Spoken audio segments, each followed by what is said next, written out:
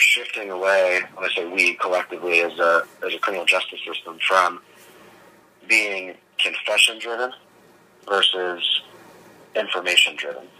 And when, we would advocate for, instead of walking into an interrogation with an assumption of guilt, with, a predisposed opinion that will result in confirmation bias, instead walking into the interrogation room with the goal of obtaining actionable intelligence.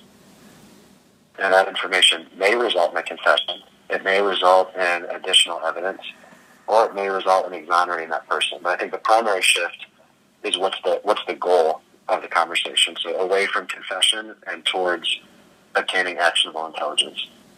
And then how do we get there from a methodology standpoint is embracing academic research and using evidence-based interviewing techniques. And some of those concepts would include a heavy reliance on rapport, use of open-ended questions, and I'm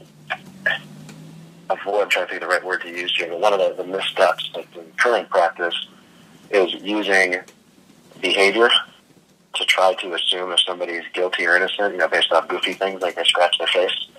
And so getting away from pseudoscience and into more evidence-based ways of identifying truthful information.